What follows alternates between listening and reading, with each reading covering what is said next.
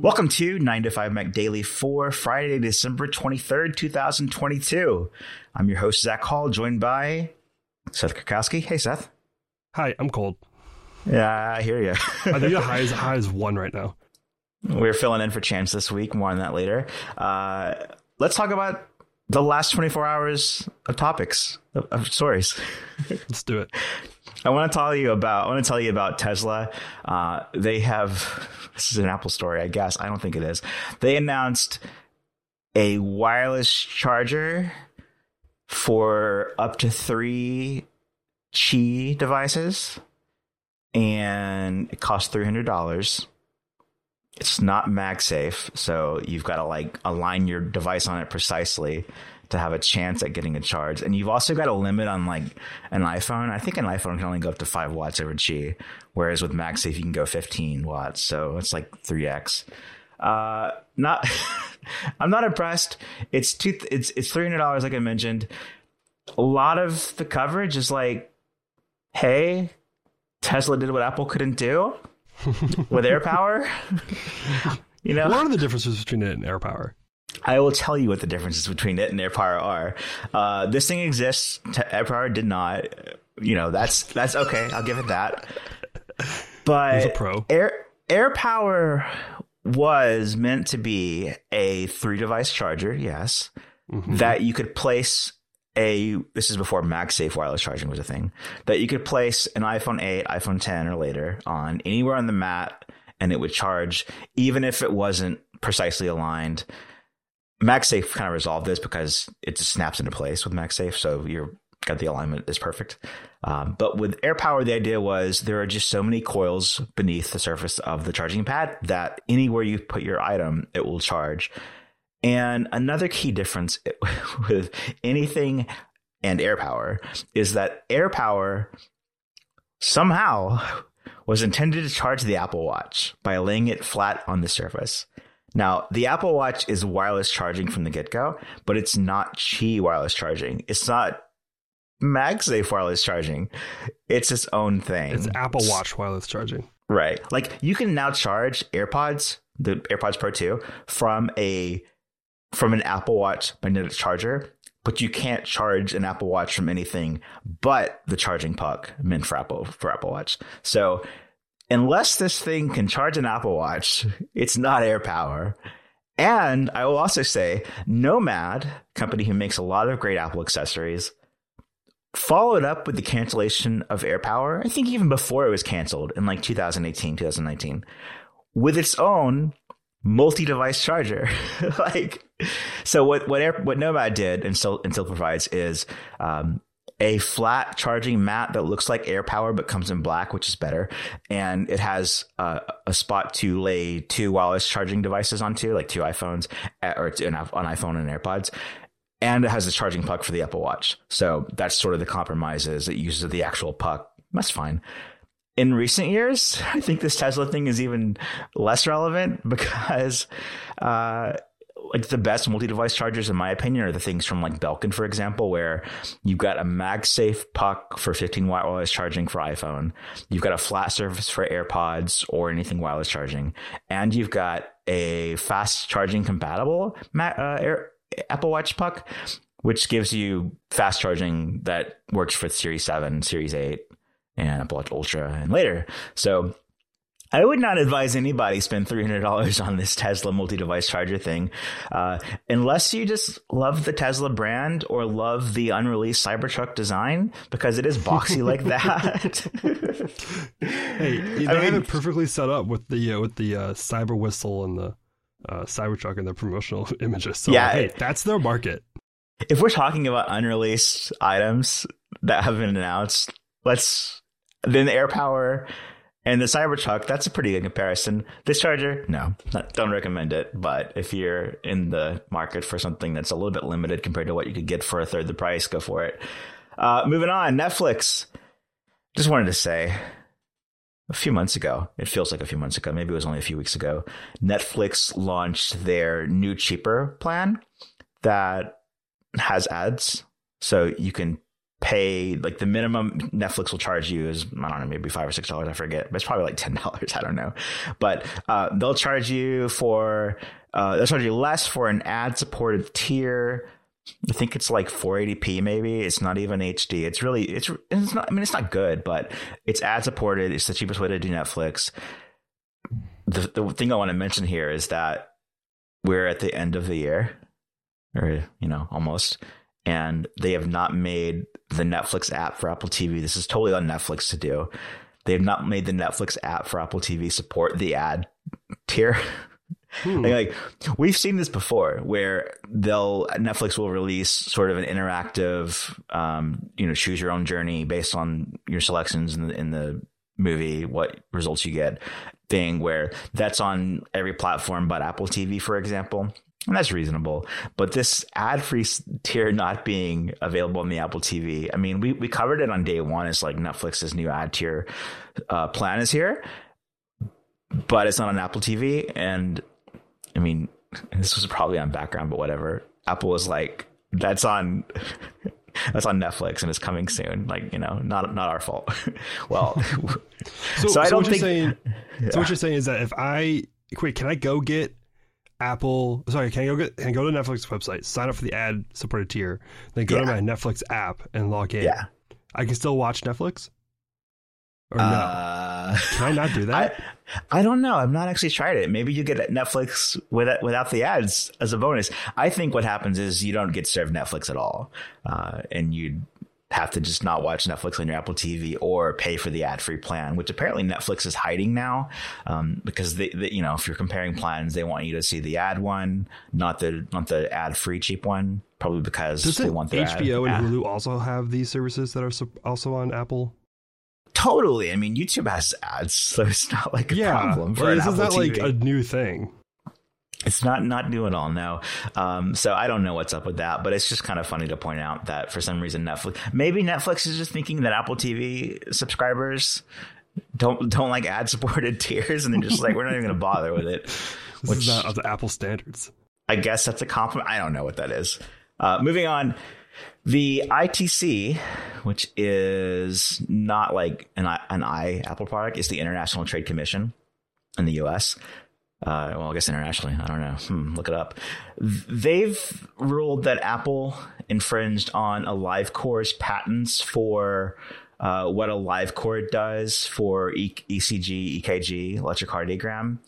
AliveCore makes like an accessory that they sell that works with their AliveCore app on the iPhone, and you press your fingers against the thing, like both hands, I think, and then it gives you an EKG on the spot.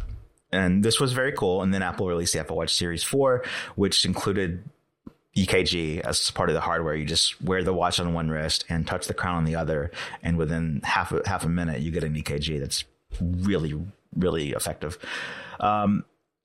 So AliveCore says that's not cool. You've just destroyed a whole product category for us. So they've sued over it based on which patents they have. So far, I think the ITC has said 2 times now that Apple is in the wrong here, that Apple needs to pay AliveCore for patents or, make a licensing agreement or something to that effect. The latest update on this is that it's been there's a limited exclusion order that I believe the president will need to sign for there to be a cease and desist order to ban Apple from importing Apple Watches into the US because they're made in China because of this patent. So this would involve President Biden saying, AliveCore, the great AliveCore company that we all know and love, because of their complaint, we will no longer allow this obscure company, Apple, to sell products in our country until they resolve this issue. Yes. I don't think that's happening. Maybe it will. I mean, I don't know about you, but I know about AliveCore. That's a common household name for me. Yeah, I use it over the dinner table with our family all the time. I'm teaching it to make sure that it's my niece's first word when it comes out of her mouth. Right. It's like 2 words. So, I mean, I think like it's curious. There's 60 days from yesterday, so 59 now, to for the president to make a decision on banning the Apple Watch from selling in the US or not, or like banning it from being imported. I just feel like it's not going to happen just because of the weight where the patent of differs. Apple. This is where it doesn't infringe on the patent. The Apple Watch also has apps on it. It's true. I'm sure LiveCore's device didn't have apps on it. You can't. I mean, you can't. You can't pay for coffee with your AliveCore. I mean, the AliveCore accessory is very cool. It's very cool. It makes EKG more accessible. Not everybody has an Apple Watch. No hate the LiveCore. Yeah, but exactly. Also, this is like it's the Apple Watch. I don't think that's going to get banned. This is strictly a prediction I'm making, is that the president does not ban the Apple Watch from being imported into the United States for the next 2 months over this specific issue. So there's that. Lastly, and I will say, I think Apple supplied a statement after we did our initial report. Let's see, what did Apple say? They said, well, here's what AliveCore said. They said the ruling has resulted in a limited exclusion order and cease and desist order barring Apple from importing infringing Apple Watches into the U.S., potentially impacting sales of millions of devices. Although the ITC has suspended enforcement of the LEO, that's limited exclusion order, until all appeals have been exhausted. Today's news is a victory for AliveCore, for other small innovator companies, fair, and for consumers who deserve to have choices for how to manage their cardiac health. All of that is fair. Apple says, at Apple, our teams work tirelessly to create the best products and services in the world with technology that empowers users with industry-leading health, wellness, and safety features. While we firmly disagree with the ITC's decision today, we are pleased that the exclusion order has been put on pause, consistent with past precedent. The patents on which AliveCore's case rests have been found invalid, and for that reason, we should ultimately prevail in this matter. Okay, both sides said that they're right. We'll see. No surprise there. Yeah. We are sponsored today by Security Spy, one of the leading makers of CCTV, or video surveillance software, for macOS. We all want to feel safe and secure, and that's exactly what a video surveillance system at your home or your business can provide. Security Spy is software designed for the Apple ecosystem from the ground up that allows you to create a professional quality video surveillance system with easy setup, no specialist hardware, and no ongoing subscription fees. With just some standard IP cameras connected to your Mac that runs the Security Spy software, you can set up a security system with Apple Home integration, recording features, artificial intelligence, and so much more. Hit the link in the show notes to check out Security Spy and get 20% off your order. Just use the code DAILY at checkout. My thanks to Security Spy for their support of 9to5Mac Daily. Moving on, this is kind of cool. Well, I don't know. Cool, hot. I don't know. The Information, Wayne Ma at The Information. He's an excellent Apple reporter. He put out a new report today that sort of details the years-long talent export that the Apple chip team has had for the longest time. The Apple chip team, they make Apple Silicon in the iPhone, iPad, now Mac, etc. They've really excelled at having a great team and moving the ball forward. There's also been reports of, and also lawsuits of, employees leaving, starting their own company, maybe even using some Apple technology that they weren't allowed to use to make their new company happen. But specifically what's new today is that Wayne Ma at The Information reports that Apple is working on a higher powered GPU than what shipped in the iPhone 14 Pro and Pro Max. If you recall, the 14 and 14 Plus, they got last year's high-end GPU chip from the iPhone 13 Pro and 13 Pro Max.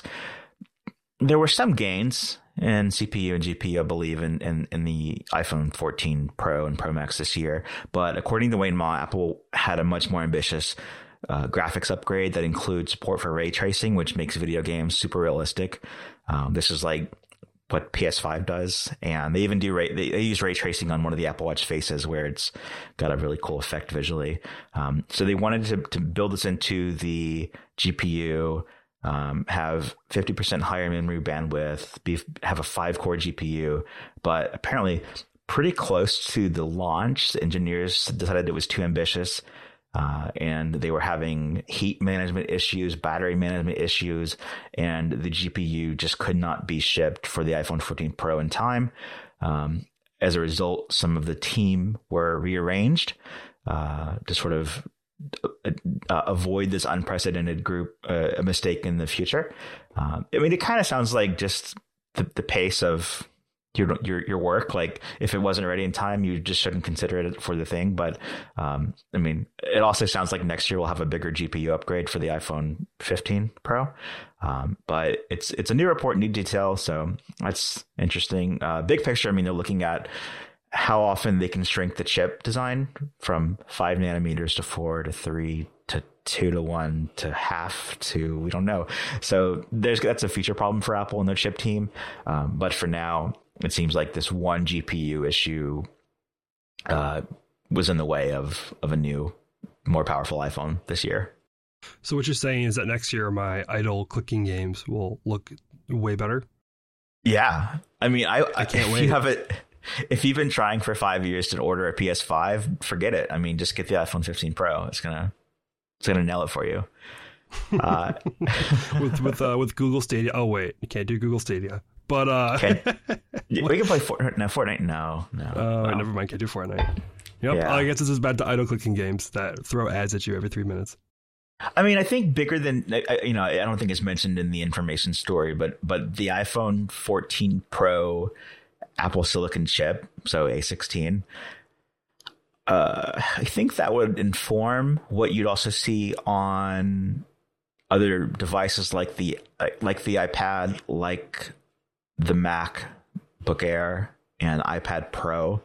So, and they have, I know for the M2 MacBook Pro, they brought over some of the video codec improvements that the M1 Pro introduced, but on the M2 standard. So it isn't like there's no gains to be had for this latest round of chips, but it's just one example of struggling with reality. But I would also say that Apple Silicon is just still miles ahead of what you can expect from Intel and others. So not a major issue, just something interesting to note. Seth, I think that we'll be back next week for this podcast, so it will continue to resume in its odd format. I like it. I'm having fun with you. I'm having fun. Is this like become a highlight of my day where you just explain Apple news to me for 15 minutes? I feel like I'm doing mini 9 to 5 Mac happy hours every day, which I don't know if you know this, Seth. I started 9 to 5 Mac daily in 2019. Ooh. Yeah. And I wrote scripts out every day, and it was exhausting, and I had no ads, and it wasn't worth it, so I stopped and gave it a chance. This would be more sustainable now that I have a co-host, sidekick. Sidekick. I'll be your sidekick. I'm okay with that. Yep. Yeah. I do think into the new year we'll see Chance return. I'll just say the reason he's out this week and probably next week is that he announced this on Twitter today. Chance's mom, Erin, has been battling ALS for the last 7 months. And I know a lot of listeners and followers that support Chance have donated and support to make her fight and their stress lessen. On Thursday morning, she passed away. And so Chance was spending time, with family in the last days. And now that's something that he's experiencing. So it's tough. I lost who I considered to be my mom when I was 22. Chances, I think he's around like 25, 26. His mom was in her early 50s, so that's way too soon. So sending our thoughts and prayers to Chance over the holiday. And with that, man, it's tough talking about it. Like I'm tingly right now. I love Chance. He's a really good guy, and I hate this for him and for his family. So, sending our thoughts to the Chance and at this time of year. Yep, love Chance. All right, that is the 9 to 5 Mac Daily podcast for Friday, December 23rd, 2022. Seth, you and I will probably reconvene on December 26th, Monday. Everyone have a Merry Christmas Eve and Merry Christmas. We will see you all next week. Bye.